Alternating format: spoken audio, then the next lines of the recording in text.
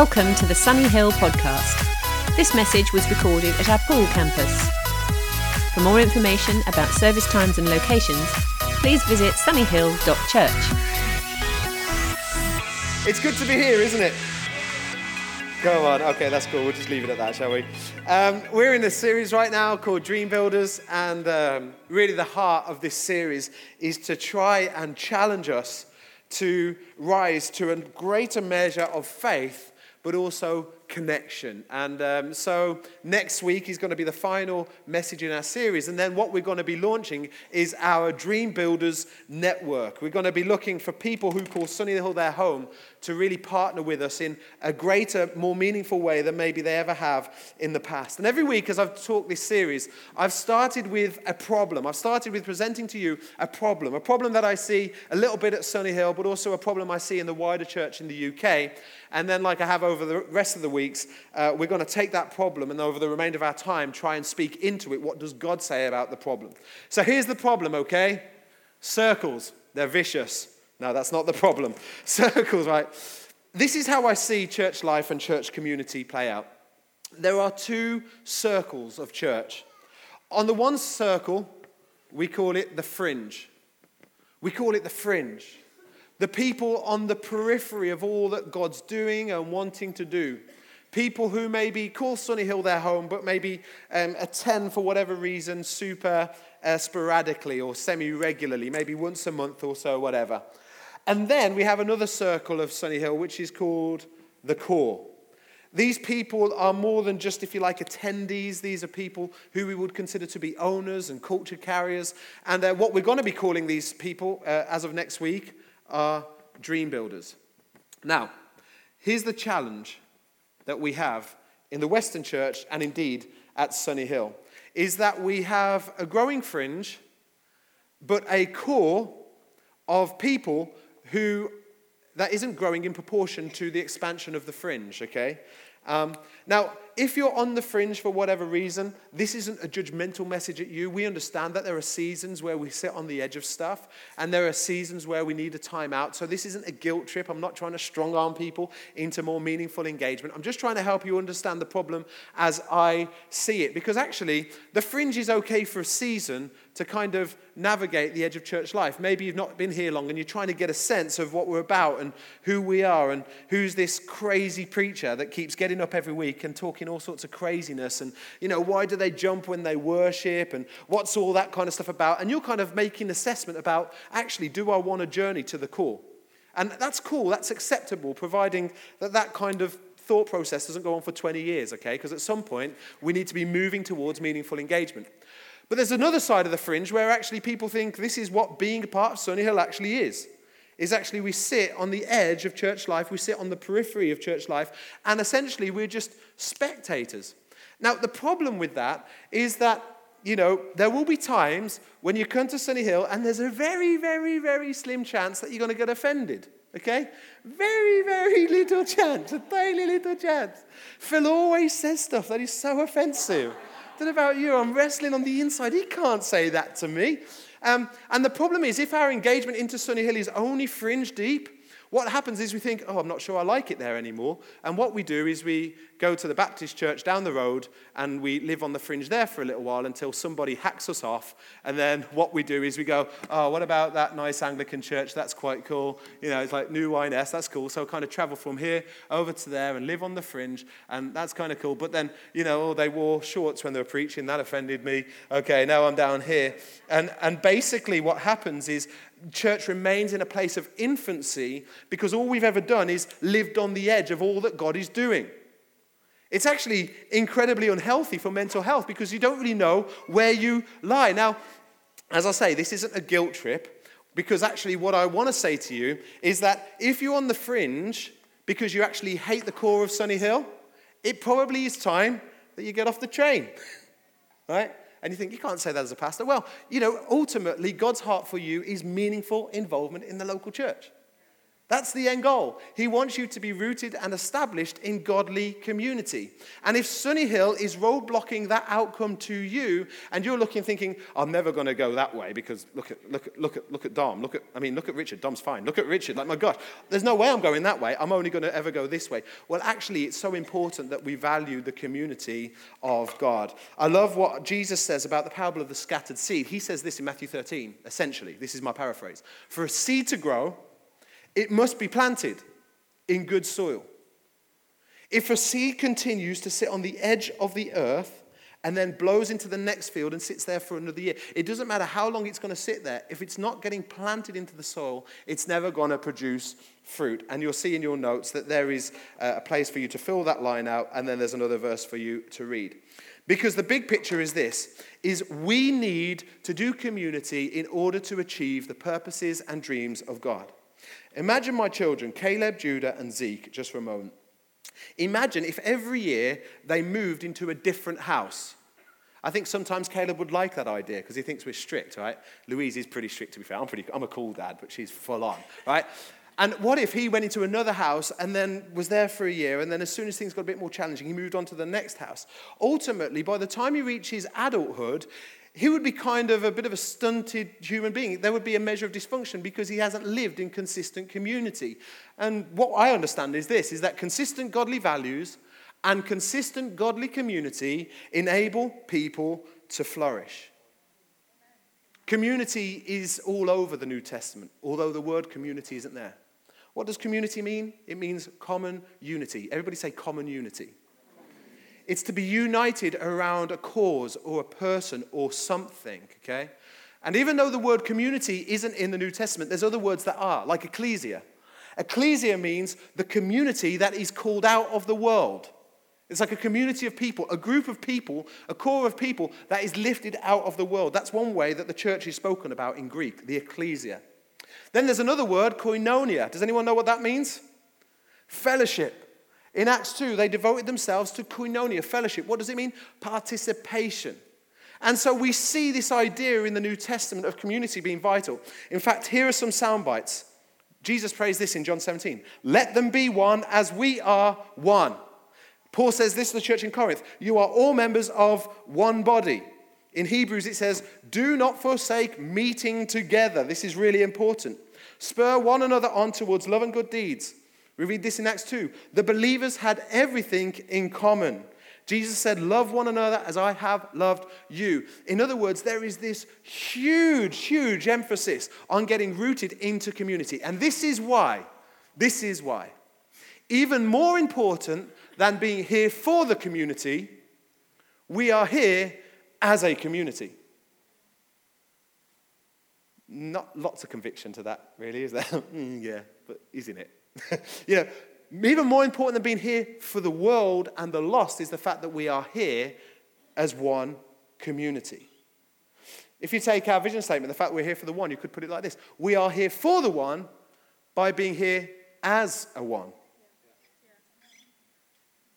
Like, this is what Paul's talking about, the body of Christ.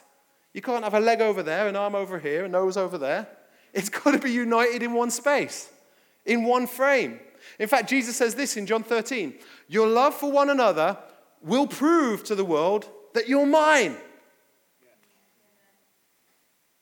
Like, actually, it's through the way you love one another. It's the way that you're committed to one another in good times and in bad times. That is your most effective witnessing tool. Like, before we even consider the commission and all the people that don't know Jesus yet, before we even try and love them, let's just try and love ourselves and love one another. So important. Because often the world gets exposed to a church that is totally disunited. A church where people kind of come and go and you're trying to build core, but ultimately Jesus is saying, no, listen, it's by your commitment, your devotion, your love for one another in good times and bad that shouts to the world, we belong to Jesus. So important. Reminding you of Nehemiah's story that he's this exile who comes to rebuild Jerusalem. He's got a heart and he's emotionally connected to the dream. He so wants to see Jerusalem restored and rebuilt. And so he can't do this on his own. And so he's got to recruit community. And so he asked them, who's going to help? And we read this in Nehemiah 2:18. Yes, let's rebuild the wall. So they began the good work. Because here's the big picture. To dream build is an individual decision, but it's a community effort. In other words, you have to decide in your own heart, am I going to be a dream builder? And once you've made that decision, you kind of lose yourself into the community of God. I'm now going to read to you, because I love you so much, the most boring chapter in the Holy Bible. Okay? You say, Dom, none of the Bible's boring. I can show you some boring bits. There's some bits in there that are a real slog to get through. Like the Bible reading plan's good until you hit a chapter like this. And then you're like, maybe I'll do a different reading plan. You know, a number of times, I mean, none of you can relate to this because obviously you're way holier than me, but where you try to read from Genesis to Revelation and then you hit like Leviticus and you're like, oh my gosh. Like, God, why is that in there? Can anyone relate? Cool, thank you for being honest. Right, anyways, Nehemiah 3 is one of the most seemingly boring chapters in the Bible. And if you don't know why, you're going to find out why in the next 15 minutes as I read to you the whole thing. Who's excited? You excited? Good, because ultimately the reason I'm doing this is because I want to find out who is the actual core of Sunny Hill Church. Like who's still in the room by the time I get to the end of this chapter. You know, when I was reading them, I was like, why on earth is this in here? And hopefully today, I want to help you understand why. And so if the people at the back can follow me with the words on the screen, that would be helpful. But we're going to start here. Look. So Nehemiah has asked people to help work, and they says, yes, we'll help build. Then it says, then Eliashib, everyone say Eliashib. The high priest, here's Eliashib. Everyone say hello to Eliashib. The high priest, and you're owning it, man. It's good. Can I just show us a bit of, come on, boom. Eliashib, the high priest, and the other priest started to rebuild the sheep gate.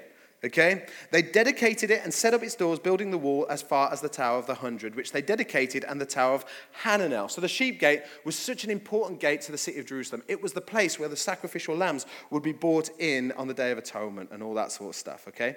Then we read verse 2. Jonathan, can you come up, please, mate? Thank you, mate. Love this boy. Everyone give Jonathan a big wave. Hey, link arms with Adam. People from the town of Jericho, that's who you are, worked next to them. Everyone say next to them, okay? And beyond them was Zaccur. Come on, Zaccur. Everyone say hello to Zaccur. Zaccur, son of Imri, right? Then the fish gate was built by the sons of, right, Hassenaah. Right, you've all got to get ready, okay? Hassenaah, right? So you're building the fish gate. Look at you, okay? If I was going to give anyone that job, it would be Louise, my wife, because she hates fish, okay? So you're building the fish gate, and it's all scaly and slimy, okay? They laid the beams, set up its doors, and installed its bolts and bars. Meamoth, everyone say hello to Meamoth. Son of Uriah and grandson of Hakaz repaired the next section. Everyone say next section. Of wall beside him. This is beautiful.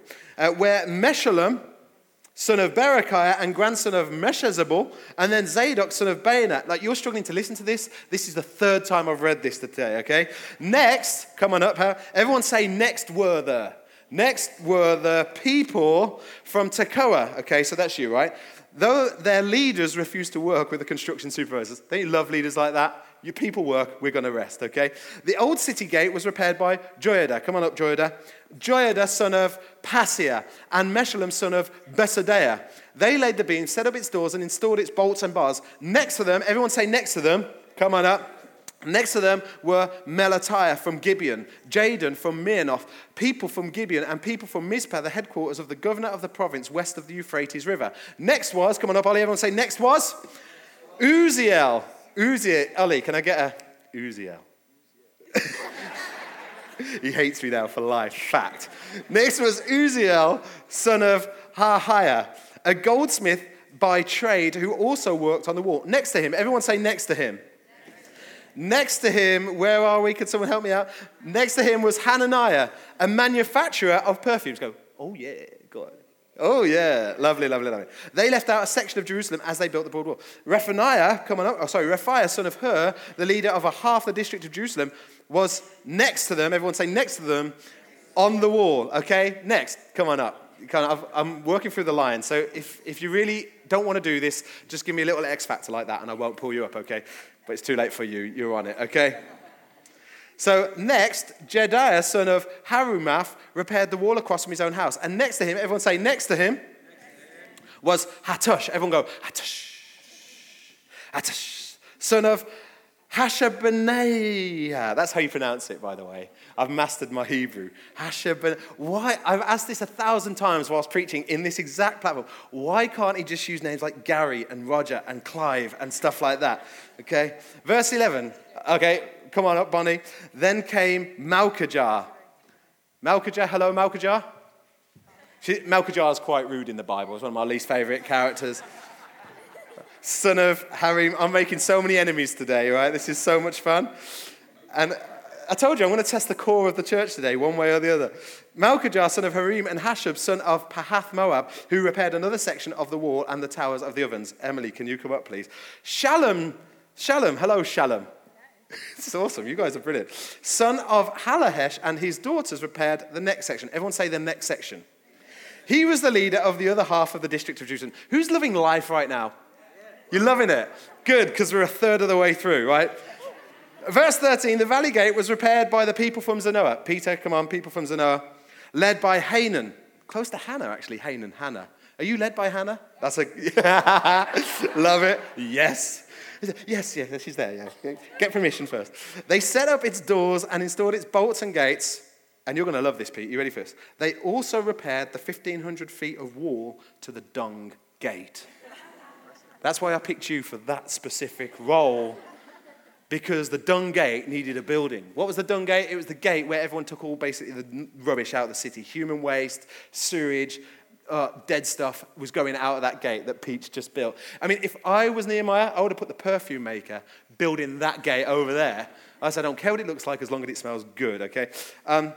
Now, where are I? The dung gate was repaired by Malchijah, son of Rechab, the leader of the Beth Hakerem district. He rebuilt it, set up its doors, and it stores its bolts and bars.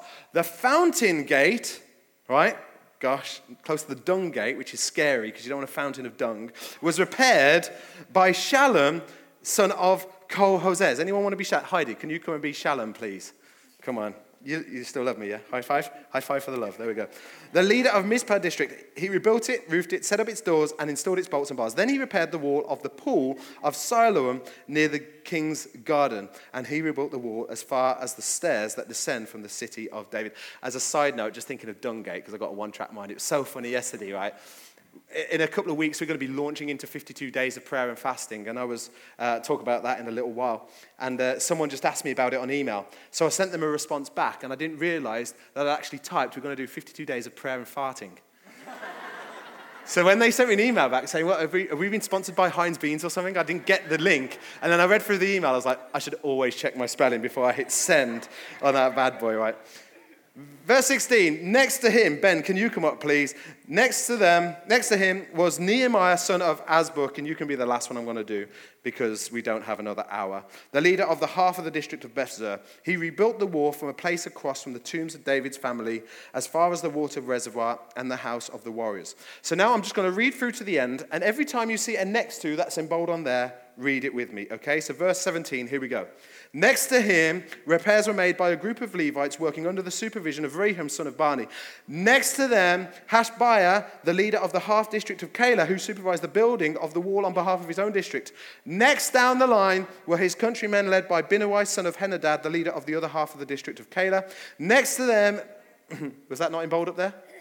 Next to them, thank you very much. Next to them, it's like a school lesson. I know it's up there. Next to them, Ezer, son of Jeshua, the leader of Mizpah, repaired another section of the wall across from the ascent to the armory near the angle in the wall. Next to him was Baruch, son of Zebai, who zealously repaired an additional section. I love that idea of someone being zealous. Like, we haven't read that so far. This one was eager to build. Anyone want to be a zealous builder in here? Lee? Come on, you come and be my zealous builder, mate. Come on. Sorry, I did say I wasn't going to get any more. Can you try and come as zealously as possible, please? No. Is that an impression of me, like all bulked up and everything? Yeah, cool. Right, come and join one of the ends over here, right? Okay. So this guy is super pumped about building the wall. Can anyone tell me where on earth I am in the verses right now? Okay, let's start again then. Right, now I'm playing. Although I don't have a clue where I am. 20, okay. You could have said 30 and I wouldn't have known, so your mistake, okay? Next to him was Baruch son of Zabbai, who zealously repaired an additional section from the angle to the door of the house of Elishib, the high priest. Mehemoth son of Uriah and grandson of Hakkoz rebuilt another section of the wall extending from the door of Elishib's house to the end of the house. The next repairs were made by the priests from the surrounding region. Next to them, Benjamin and Hashub repaired the section across from their house, and Azariah son of Messiah and grandson of Ananiah repaired the section across from his house. Next was Binuai son of Henadad, who rebuilt another section of the wall from Azariah's house to the angle and the corner. Palal, son of Uzai, carried on the work from a point opposite the angle and the tower that projects up from the king's upper house beside the court of the guard. Next to him were Pedadiah, son of Parosh, with the temple servants living on the hill of Ophel, who repaired the wall as far as point across from the water gate to the east and the projecting tower. Next came the people of Tekoa, who repaired another section, who repaired the wall. Each one repaired the section immediately across from his own house. Next, Zadok, son of Emer, also rebuilt the wall across from his own house. And next to him was Shemaiah, son of Shechaniah, the gatekeeper of the east gate. Next, Hananiah, son of Shelemiah, and Hanan, that's how you pronounce it, Hanan, the sixth son of Zalaph, repaired another section, whilst Meshullam, son of Berechiah, rebuilt the wall across from where he lived. Malchijah, one of the goldsmiths, repaired the wall as far as the housing for the temple servants and merchants across from the inspection gate. Then he continued as far as the upper room at the corner. The other goldsmiths and merchants repaired the wall from that corner to the sheep gate. Thank you. I need to lie down, man. That is a challenging chapter. Thank you, man. Appreciate it. Whoever said that, love you. Right. Nehemiah 3. Why? Why does it need to be in the Word of God? Well, it's the thing that connects the dream to the reality. The community of people who rally around the common purpose and the common goal to get the job done. You'll notice in your handouts, how on earth was this wall rebuilt in 52 days? Easy. Everybody played their part. What I love about this picture is that these people were not builders. It's not like they were tradesmen. Like in it, you've got politicians, like provincial leaders. You've got priests, so you've got religious leaders. You've got perfume makers, random, okay? You've got goldsmiths, you've got merchants, in other words, like salesmen. You've got all manner of people who all have this vocational background and this kind of career that they're working in. But when it comes to the dream of God, they understand that ultimately they're all called to be builders. Like maybe you're here today and you're thinking, I don't have a clue what I'm supposed to be doing in my life. And normally what we do is we connect this idea, if I find my vocation and my career, that's what I'm supposed to be doing in my life. And that's all cool. But my understanding of vocation in the Word of God is that it serves the calling of God. What do I mean by that? Paul was an apostle to the Gentiles. He was a missionary who planted churches. But his career was tent maker. Did he cease to be a dream builder when he made tents? No. But it was the tent making that facilitated and released him to be able to build the dream of God on his life. I wonder if you can think about it this way, like Adam, who is a manager at Travis Perkins, like doing something tool hire, isn't it? Kind of does tool hire, right? Absolute legend. It's just really essentially a normal task. Monday to Friday, he's working, renting tools out. And he can do that for the glory of God. And he should bring his vocation and his career before God and say, God, would you bless it? And he should do it like a dream builder does it, which is with total integrity, total honesty, not trying to skive off work, but trying to do his very best, trying to encourage people, trying to represent Christ to them. But ultimately, Adam is called to build the church. That's his calling. I mean, he might manage Travis Perkins, which is great, but he's called to build the church. He can do that in Travis Perkins. He can do that when he's raising his kids at home. He can do that when he's relating to his wife, Kerry. All of it is building towards, but it's understanding that the limit of the calling of my life is not my 9 to 5 that I do to get income. That simply serves the calling of God and dream of God on my life. I love this idea that as we come into purpose together, we link arms as brothers and sisters of Christ, saying, hey, I might not be educated at doing this, I may not seem competent at doing this or skilled at doing this, but I understand that in God, He is calling me to pick up a tool and build. You guys can sit down. Give them a huge round of applause. I love that. So this really, really matters because in Nehemiah 3, there are 28 next to moments. I've called the message today, Who's Next? As in other words, who's next? We're doing this. So for example, Kerry is leading the homeless outreach ministry every other Wednesday night, which is amazing. But the question I ask is, who's next? Who's next to join in that? Who's next to get on board and say, you know what? I might not be a homeless outreach worker in the day.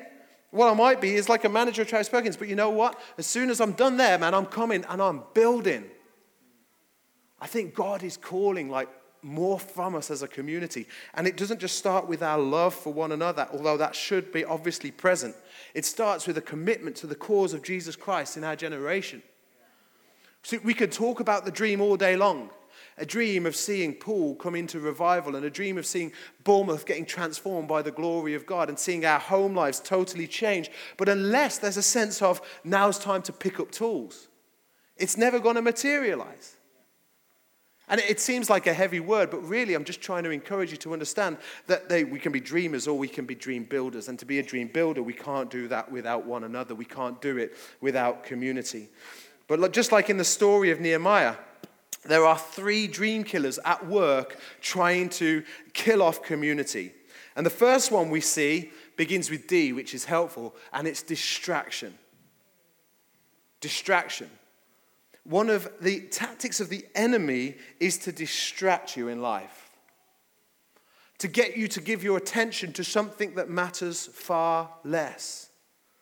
Maybe, and I'm not against like TV series, maybe it's binge watching TV series to the point where you now say, I've got no more time to do anything that really matters. But really you're giving your affection and your attention to a TV series. And the crazy things about the distractions that we face in this world generally is they lead us out of community.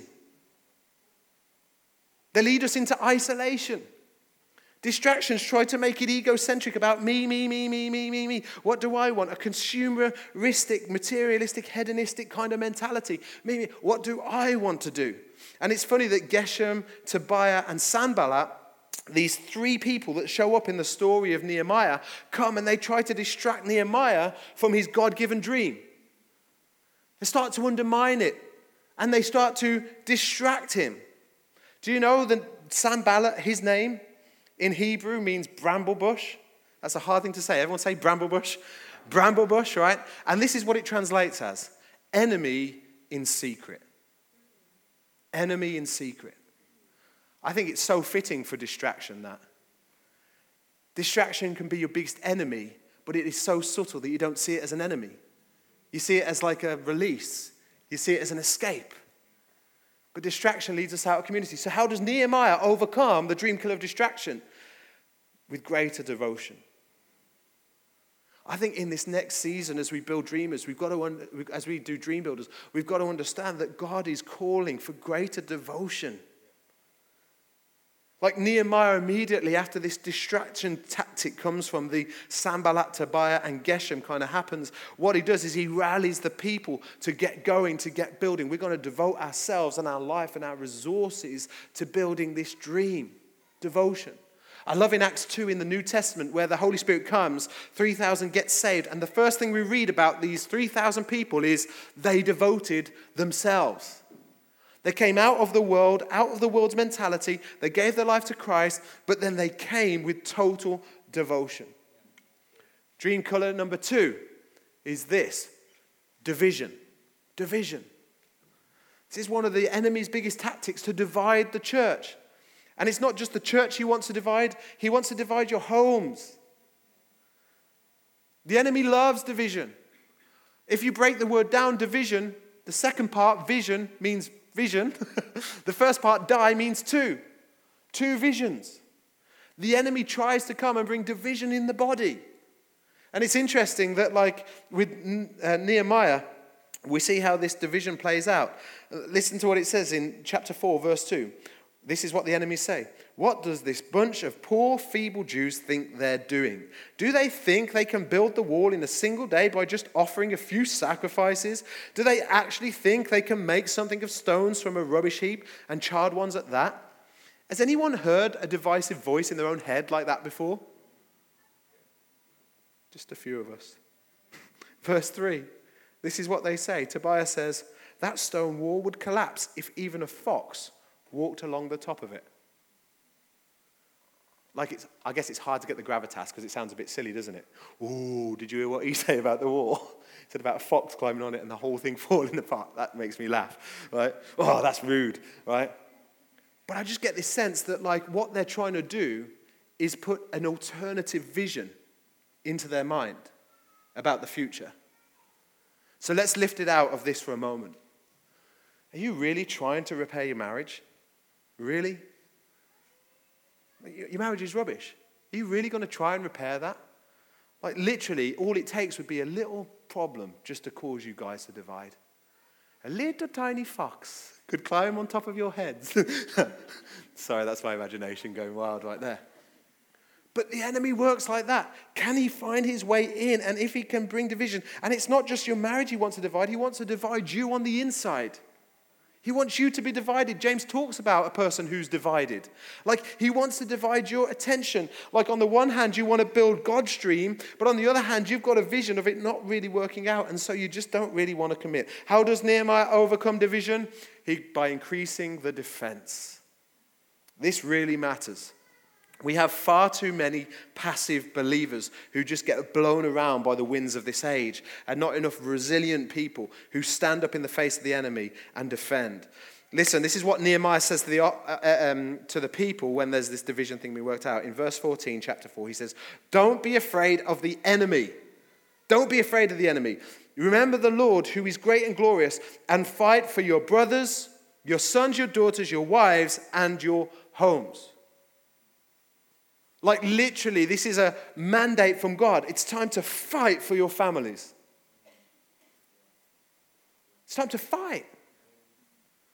It's time to build. It's trying to pick up arms and wrestle with this. Don't just lie down and take a beating. Fight for it. Fight for it. In fact, actually, what we read towards the end of when Nehemiah is talking, it says in verse 17, the laborers carried on their work with one hand supporting their load, in other words, building the wall, and then listen to this, and one hand holding a weapon. All the builders had a sword belted to their side. So now we get this picture that as we build, we know that the enemy is going to try and undermine it and divide us and attack it, but we're going to be strong because we're going to make sure that we constantly keep our hand on the sword, on the word of God. Such an important picture. One of the first things that Jesus faces on ministry on earth is the enemy comes and tries to give him an alternative vision of the future. So the Satan tries to tempt him while he's fasting for 40 days and 40 nights. And what does Jesus do in every instance? He quotes the word of God. This is so important. I don't want you to sleep through this. This is so important. Yeah, on the one hand, we dream build for sure. But how do we do it? We do it understanding that the enemy wants to undermine it. So what we're going to do is have one hand on the word all the time, ready to go. Ready to rebuff and renounce every lie and deception that the enemy sends into our life. Every word that comes into our mind that says you are not good enough. Every vision of you separating from your spouse, everything that comes in like that says undermine something. No. I've got the word of God in my hand. It's how you build. Build with one hand building, one hand defending and fighting. The third thing is this. Is Nehemiah, the enemies come to Nehemiah and try to discourage him. And they do this in a subtle way. And this is, I think, how the enemy does it so often in our life. He does it through rumors. Gossip. Gossip is a soul destroyer. They come to him and what they say to Nehemiah is something along there's this rumor among the surrounding nations. Who knows if there is or isn't? What they're trying to do is slow Nehemiah down because actually the propensity of people is to care about what people think. So what happens is often we're discouraged because we're not living up to the standard of the rumors that have been set around us in the sense that I really am a hopeless case, which totally affirms everything that person says about me. Discouragement. I love Nehemiah's response. Listen to what he says in verse 8. There is no truth in any part of your story. You're making up the whole thing. And maybe you should say that to the enemy now and again. There's no truth in what you're saying. You're a liar. You are a liar. And then he says this. This is Nehemiah. They were just trying to intimidate us imagining, this is what they thought, that they could discourage us and stop the work. So what did Nehemiah do? He says, so I continued to work with even greater determination. That for me is such an exciting prospect. The enemy might think you are down and in a corner and like totally under his influence and under his deception. It's trying to determine another outcome in your mind where you actually say, you know what? You are saying no truthful thing. I will not believe it. I will not accept it. And stand back up on your feet and come against him with determination. Determine in your heart, I'm going to build the dream of God in my generation. So important. And here's the big picture. We build the church of our dreams by committing to the community and serving the church. I'm going to invite the guys up. I really want to encourage us in this season because, like I say, next week we're going to do one more message on Dream Builders. And then we're going to invite people to come into the Dream Builders network. And we're not selling it. We don't want to make it sound better than it is because actually we don't just want people to just do this as a knee-jerk impulsive reaction. We want people to really consider, do I want to partner with Sunny Hill in building the future church that God has laid on our heart? And the first thing we're going to do on the 10th of February, and this may put a lot of you off, is jump into a season of 52 days of prayer and fasting. We're going to come before God with a burden and a determination to say, God, we want to see your kingdom come in this district and in my home and in this nation. And we're going to be doing that over the next couple of weeks. And I really just want to say that maybe you came in here today not really understanding what your role is in all of this. Let me tell you, God has a plan and a purpose and a part for you to play that only you can play.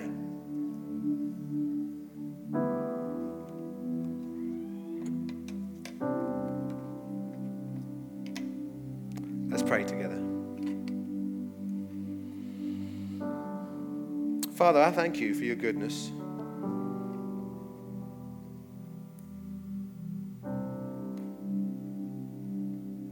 I thank you for every single person who's in this room today, sat here, God.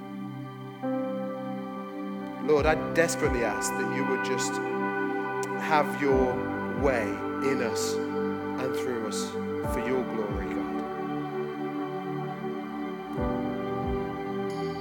Father, I pray that we would know an outpouring of your Holy Spirit on us as a community.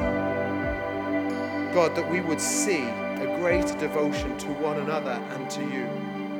God, I pray for every heart in here, God, that is tired and that is weary, where the enemy has tried to stifle them and resist them and contain them for the life that you have for them. And God, I pray, God, that you would unshackle them from depression and unshackle them from discouragement, unshackle them from division. God, I pray, Lord God, that you would just move us into a new season of freedom. For where the Spirit of the Lord is, there's freedom. God, we ask for a great outpouring of your presence on this place, that we would live under an open heaven, God, seeing what you see. God, so often we are deflated and apathetic, but God, I pray, Lord, that you will call us and stir us and cause us to become the people that you want us to become, God, for your glory, Lord. We thank you for your goodness. We thank you for your goodness. In Jesus' name.